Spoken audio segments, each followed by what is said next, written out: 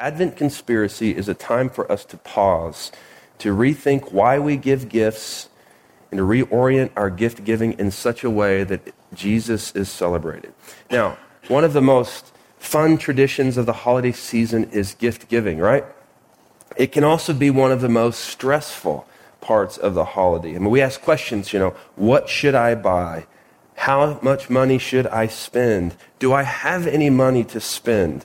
That gets confusing, right? Because we live in this world of credit.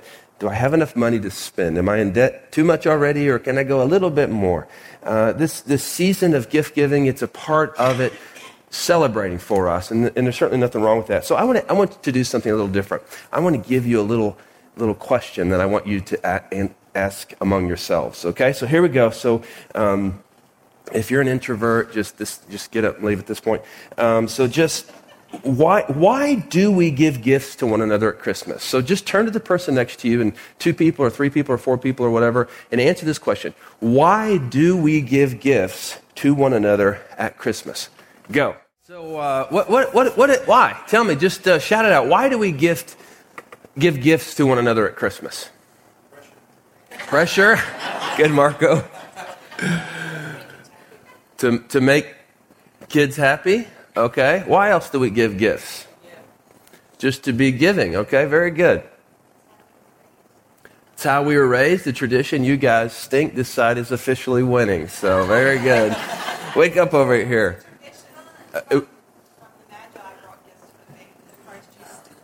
Yes, good. Mona answered it, and Tim and Laura high-fived each other. These are all the people in my home group giving the Bible answers. Yes, that's great. Why else do we give gifts at Christmas? Show love. Yeah, wonderful. Eric. Oh, that's good. That's good. It's easier than spending time with somebody. Marco, expect a gift from Eric, but no coffee date, Well, the exchange of gifts does, we can take it back to the actual birth of Jesus. And there's a story in Matthew chapter 2. So if you have a Bible, open it up, Matthew chapter 2, verses 1 through 12. If you don't have a Bible, lift your hand, and I'll just ask a couple of the guys to get one to you. Matthew chapter 2. The very first page in the New Testament, page 807, if you're new to the Bible. So there's this story that Mona alluded to, which is really a great reference about an instance where people brought Jesus gifts at his birth. So here's what it says, Matthew chapter 2, starting in verse 1. Now after Jesus was born in Bethlehem of Judea, in the days of Herod the king, behold, wise men from the east came to Jerusalem. These are most likely really wealthy Gentile types. They're like kings, okay? And they're called magi, which means they're astronomers. They read the stars. So there's some debate as to how they found out about Jesus. Did they talk to some Jews who'd brought some scrolls that they were studying? Did they actually get a vision? Did they read the stars? But it doesn't. It's important. It's an important conversation. But wise men from the east came to Jerusalem saying, "Where is he who has been born King of the Jews? For we saw his star when it rose and have come to worship him." So the next few verses have this encounter between these wise men and King Herod. Now, King Herod would have been very threatened. He was the king of the area in and around Jerusalem. He would have been very threatened by the idea that there was another king, somebody born in the lineage. I mean, King Herod was king, but not technically. If there had been somebody else of the bloodline of the kings, he would have displaced King Herod. So he was very threatened by it. He was worried. And so he basically says, yeah, I'm interested in finding out where this king of the Jews is also. So he tells these wise men, whenever you find out, bring a report back to me. I'd like to visit him also. And we know that King Herod actually is going to try to, he would not just visit him, but he would try to kill him. So verse 9, so after listening to the king, they went on their way. And behold, the star that they had seen when it rose went before them until it came to rest over the place where the child was. When they saw the star, they rejoiced exceedingly with great joy. And going into the house, they saw the child with Mary, his mother, and they fell down and worshipped him. Then, opening their treasures, they offered him gifts, gold and frankincense and myrrh. And being warned in a dream not to return to Herod, because Herod would have killed him, they departed to their own country by another way.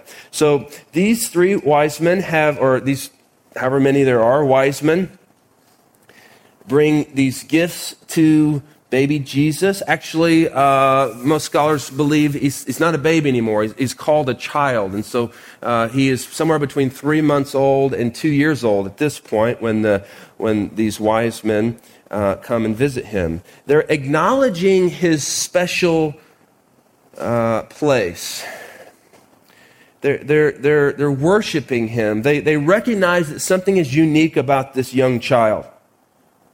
Now, we see, as Mona mentioned, that these people brought gifts to Jesus. But just make a mental note, they did not exchange gifts with one another. It wasn't like they showed up to Jesus and looked to one another like, here's a sweater I bought you. You know, they brought gifts to Jesus. They worshiped Jesus, not one another. They gave gifts to Jesus. And just, it's really so simple, but it's interesting to think about. Now, of course, the tradition of gift giving has grown from there, and our understanding of it has been impacted by this man by the name of Saint Nick. Do you know the history of Saint Nick? He was this man, Nicholas, born in the 3rd century in a village in an area which is now Turkey. He was born into a very affluent family, and his parents died tragically when he was quite young. But he grew up in a devout Christian home, and so when his parents died, he was a sincere Christian with money. So he used this inheritance that he'd received, and he gained a reputation for helping the poor, especially children. He was known frequently to give gifts to children, as you mentioned, to love the kids. That was good. And sometimes he would even hang socks filled with treats and presents for those kids.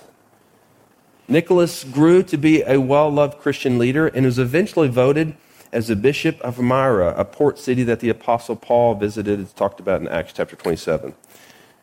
Nicholas also was a part of an important council in the history of the church called the Council of Nicaea, which is a time in the early church where Christian leaders got together to articulate a statement that defended the deity of Christ, the lordship, the God part of Jesus Christ. And this is AD 325. Well, Nicholas died in 345 on December 6th, and he was canonized as a saint. Now, we're not so much into recognize someone that is a human being as godlike, which is essentially what canonizing him as a saint is.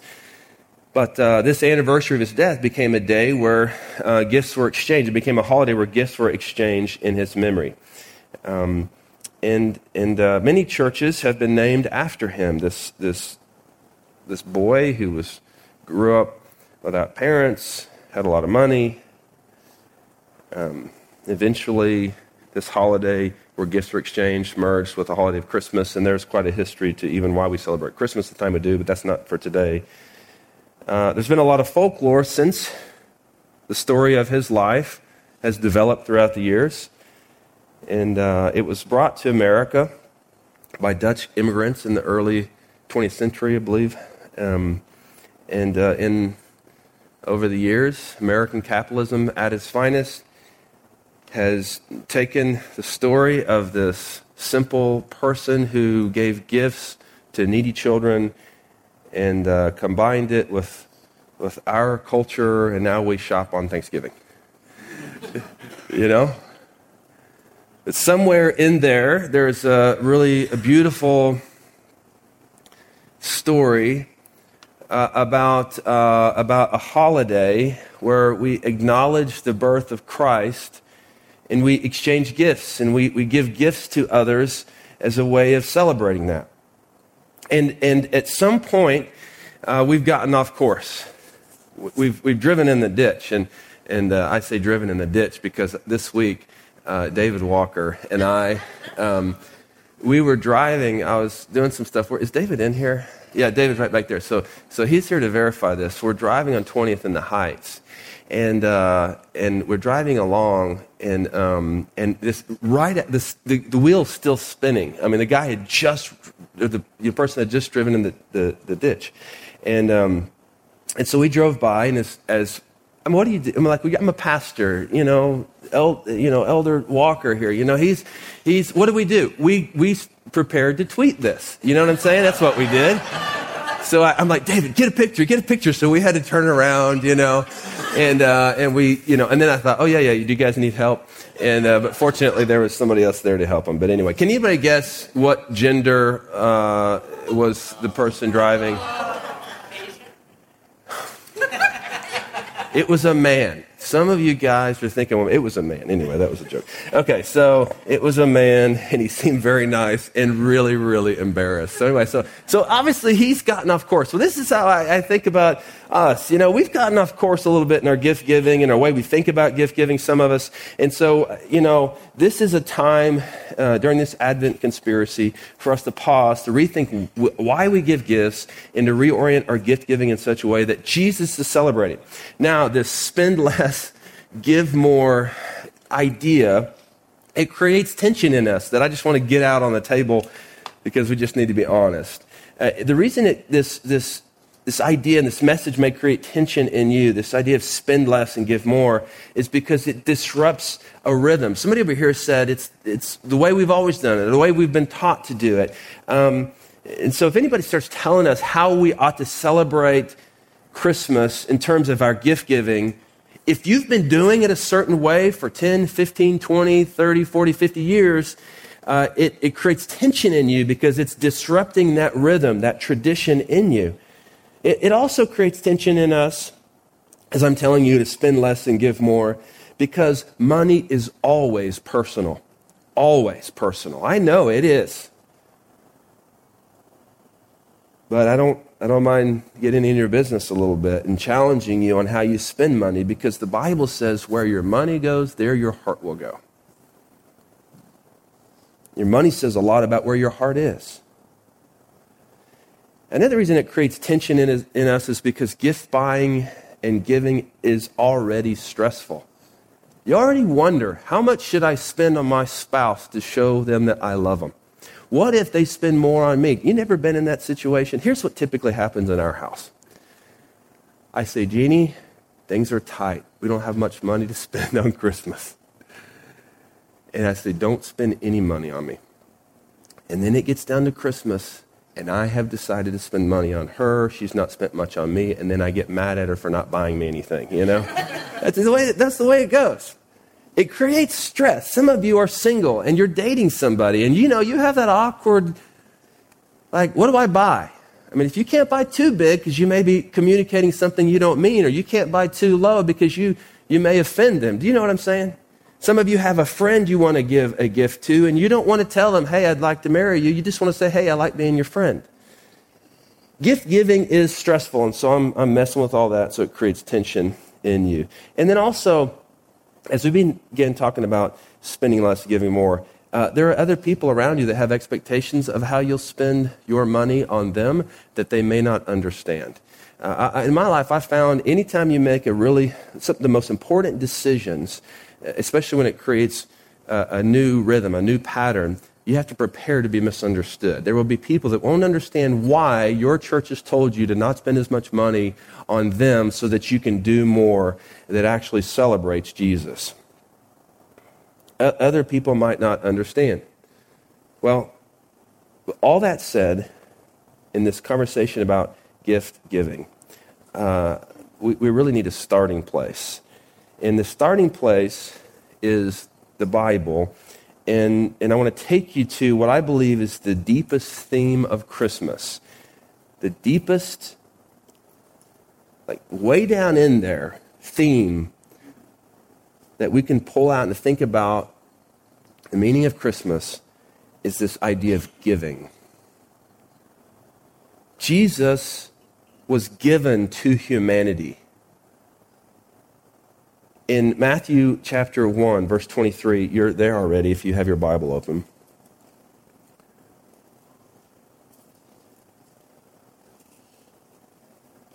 Behold, the virgin shall conceive and bear a son, and they shall call his name Emmanuel. Emmanuel, with us, God. El is God. So with us, God. Jesus is a gift to us from God. The deepest theme of Christmas is giving. God gave something to us. Now, just in our time together, I want to help you understand a little more about this idea of Emmanuel. So try to hang with me here as I give you. There's really only two other instances where the name Emmanuel is given. It's in Isaiah in chapter 7. It's actually a prophecy about this moment whenever God will come to us in the form of this person we call Jesus. So in the Old Testament, Isaiah chapter 7 and 8, there was this instance in history where Syria and Israel had a desire to form a coalition with Judah. Now, Syria is not a part of God's chosen people, but Israel and Judah are. But at this time, Israel's way off. Judah is kind of like the remaining wanting to honor God kind of group of people, but they're basically three groups of people, generally speaking.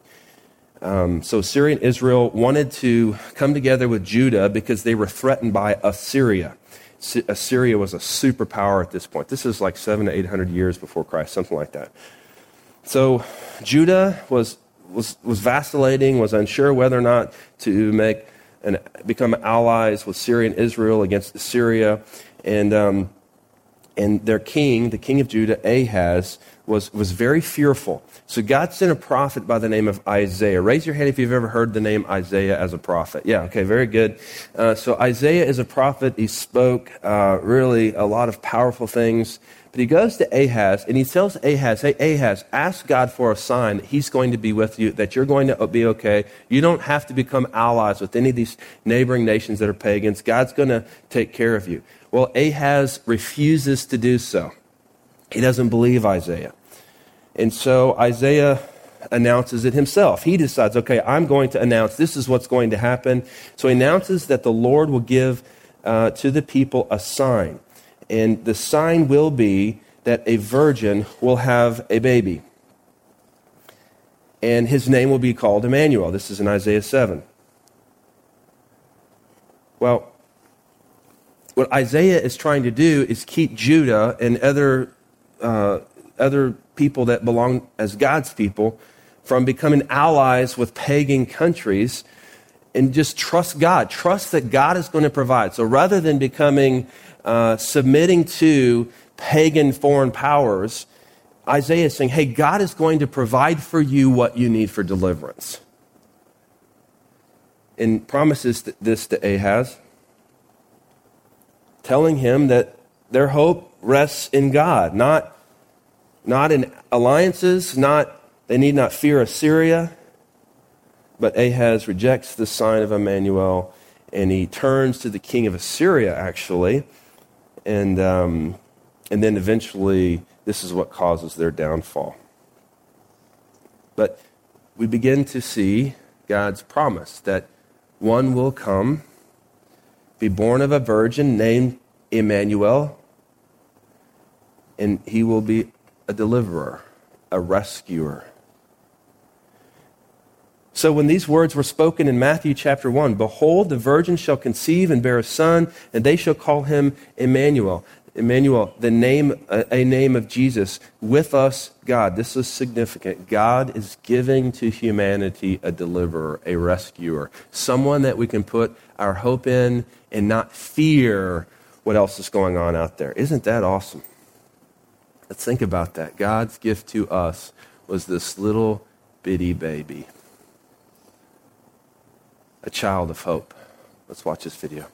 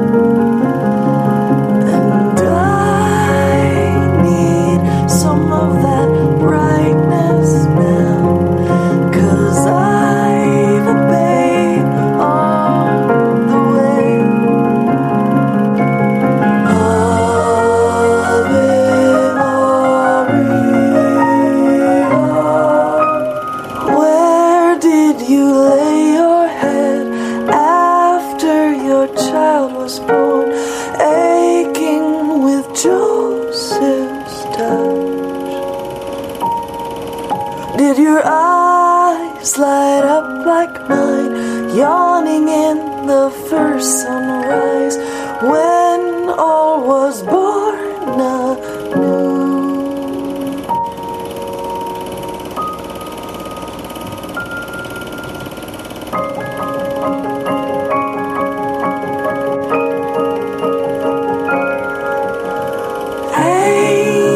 Angels proclaim your news. Did you feel quite exposed? Had I been standing near you then, my hand would have held your hand.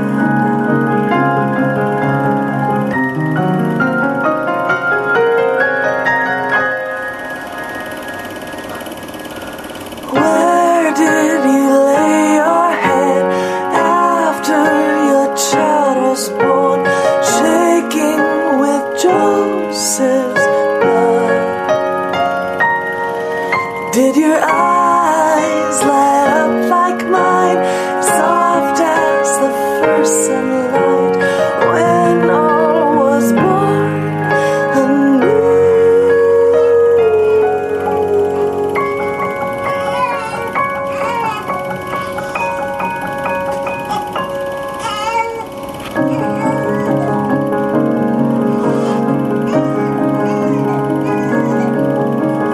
Breathe soft kisses on your son.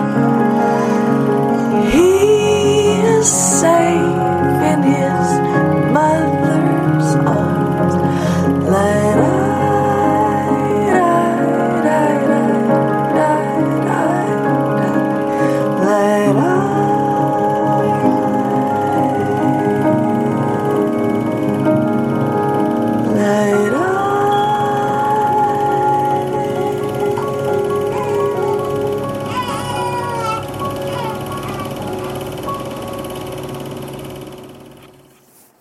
So Christmas really is about giving, and it begins with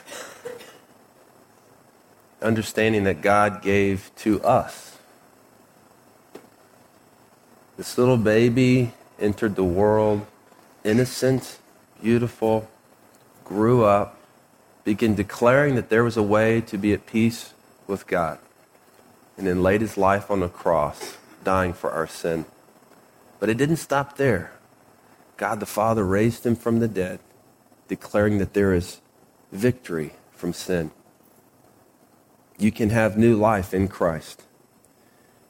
So as we talk about spending less and giving more, we spend less so that we can give more and do more that truly celebrates and reflects Jesus. So just let me give you some suggestions as to ways you can give more during the holiday time that might more appropriately celebrate Jesus.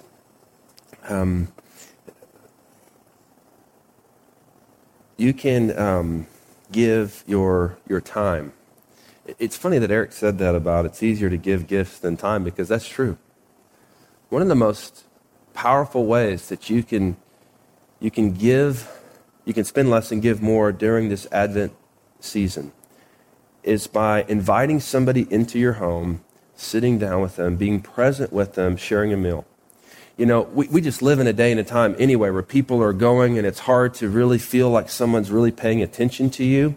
You know, this is kind of the world we live in. So can you imagine, especially in a busy period of history, in a busy city, in the busy time of the year, can you imagine how powerful it would be if you just invited somebody in your home and you were just present with them and just talked to them and listened to them? That'd be a wonderful gift. Rather than spending a lot of money inviting people into your home or just inviting them to meet with coffee, sit down with them, and just give to them what you can in that moment. Give somebody your presence. I don't mean P-R-E-S-E-N-T-S. I'm talking about presence like you as a human being there with them. Make the extra effort to go to that party just to be around them.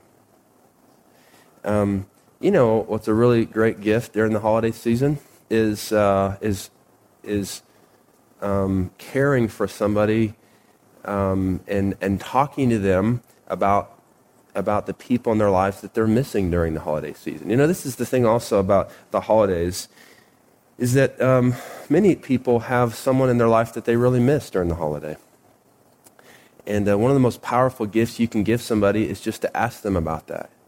Ask them, say, hey, so tell me what your favorite memory is of that person during the holiday. I find that more often than not, when people have lost a loved one, especially when it's during the holidays, the greatest fear that they have is that they don't want that person to be forgotten. And they don't want to forget. So one thing that you can do that's really powerful in terms of gift giving is give somebody the gift of having the courage to ask them, you know, how's it going? How are you doing? I know you're missing that person. Tell me about what your favorite memory is. Hug somebody. All right, this is about to get awkward. So the person next to you, just reach over and give them a gift. Just hug them. Just hug them. Yeah. I see the guests, they're like, these people are weird. Or if you're not, I mean, just, you know, it's amazing. One thing that we started doing on our staff, I may have already mentioned that, is it's just in the midst of all of us having very busy lives. I realize that a gift we can give each other is to be present, like when we're with each other. And so at the end of every one of our prayer times together, we hug each other. And it's a lot of like, you know, real man hugs, you know, I don't really like you, you know, whatever. But give somebody your time. That's a gift you can give, and that's really important. And you may be able to tell them, listen, I don't have any money to spend on you, but I'd love to give you some of my time. And if they say no, thank you, then that's a whole other message. All right. You can certainly give presents, to go buy things for people and give people presents. I found that some of the greatest joy that we've experienced is whenever we buy things for our children and we're able to give it to them. We have to think through how that can be healthy and helpful to them. I would suggest that you can probably give fewer gifts and people won't even notice, especially if your gifts are well thought out. You know, take the time to think about what somebody would actually like and then spend it on them. Give a lot of gifts if you want. That's fine too. There's nothing wrong actually with giving, you know, lots of gifts. I'm just trying to get you to think about why you're doing what you're doing, but maybe spend less money. Be creative and be thoughtful in your gift giving. Maybe you'll be intentional about buying gifts that benefit needy people. I had no idea that this concept even existed until about maybe 5 years or so ago. Jeannie, for Christmas, bought me a pound of coffee, and we got a mug from an organization called Land of a Thousand Hills, which it's a coffee business which employs coffee farmers in Rwanda and treats them fairly. Well, there are all kinds of businesses out there like that, where if you buy something from this person, part of the proceeds of what you've purchased goes to help somebody out. Find that out. Be intentional about that kind of stuff. Those things are out there. That can be meaningful. And I'm telling you, Jeannie has given me lots of things over the years. One of that pound of coffee, although I love coffee, that's just why it was memorable. I remember that because it meant something. She went and found it, and it was important to her. And she talked to the person on the phone about what the organization was about. That meant something to me. And so that gift was a way that she celebrated the birth of Jesus and showed me love. And so buy gifts that benefit people. Don't spend money you don't have to. I mean, this is so simple, but if you don't have any money, don't spend it. We have a family in our church that doesn't have any money. And I said, what are you going to do about Christmas? They say, we're not buying anything for anybody. Well, how does your family feel? We just told them we don't have any money. You do not have to. I mean, this is so simple, but if you do not have money, you don't have money to spend. Don't go out and put it on a credit card, because that thing that person may or may not be using in 3 months is still going to be charging you. Isn't that just crazy that we live in a time that I even have to say that? But don't spend money you don't have to. It's okay. And you can tell people. We tell our family, listen, we can't get into all this. We don't have a lot of extra money during the holiday, or we choose to spend it on other things. We're not going to buy you some gift you're not going to use. We love you. God bless you. Here's a hug. We want to spend time with you. And honestly, for a few years, that was awkward. But now it's just like, well, that's just Russell and Jeannie, and that's how they place their values, you know, and it's okay. They've given up on trying to get us to change, I guess. So during this season, I'm encouraging you to spend less maybe than you normally would, to be more intentional and thoughtful in your gift giving, so that you can give more. So that you can give more to things that are right at the center of God's heart. And I'm going to tell you something that's at the center of God's heart as revealed in the Scripture. Needy people, poor people.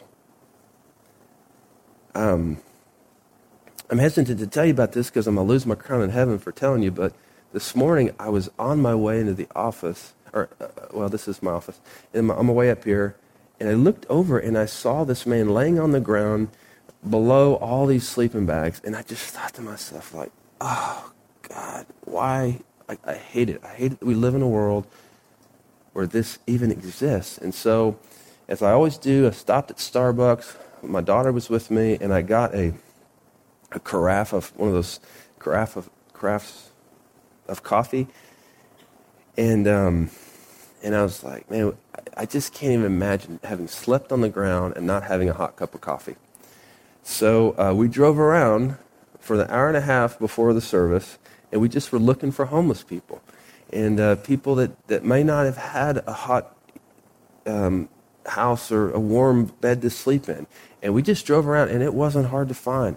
It was not hard to find. They're all over the place. And I would just roll down my window and say, hey, you want some coffee? Say, oh, yeah, man. They come over to my window, and I say, what's your name? And so Roberto and Michael and these guys, and I just would give them a little conversation, And I just thought to myself, like, this is a part of this holiday that I'll remember. I mean, I've lost my crown because I told you a good thing that I've done.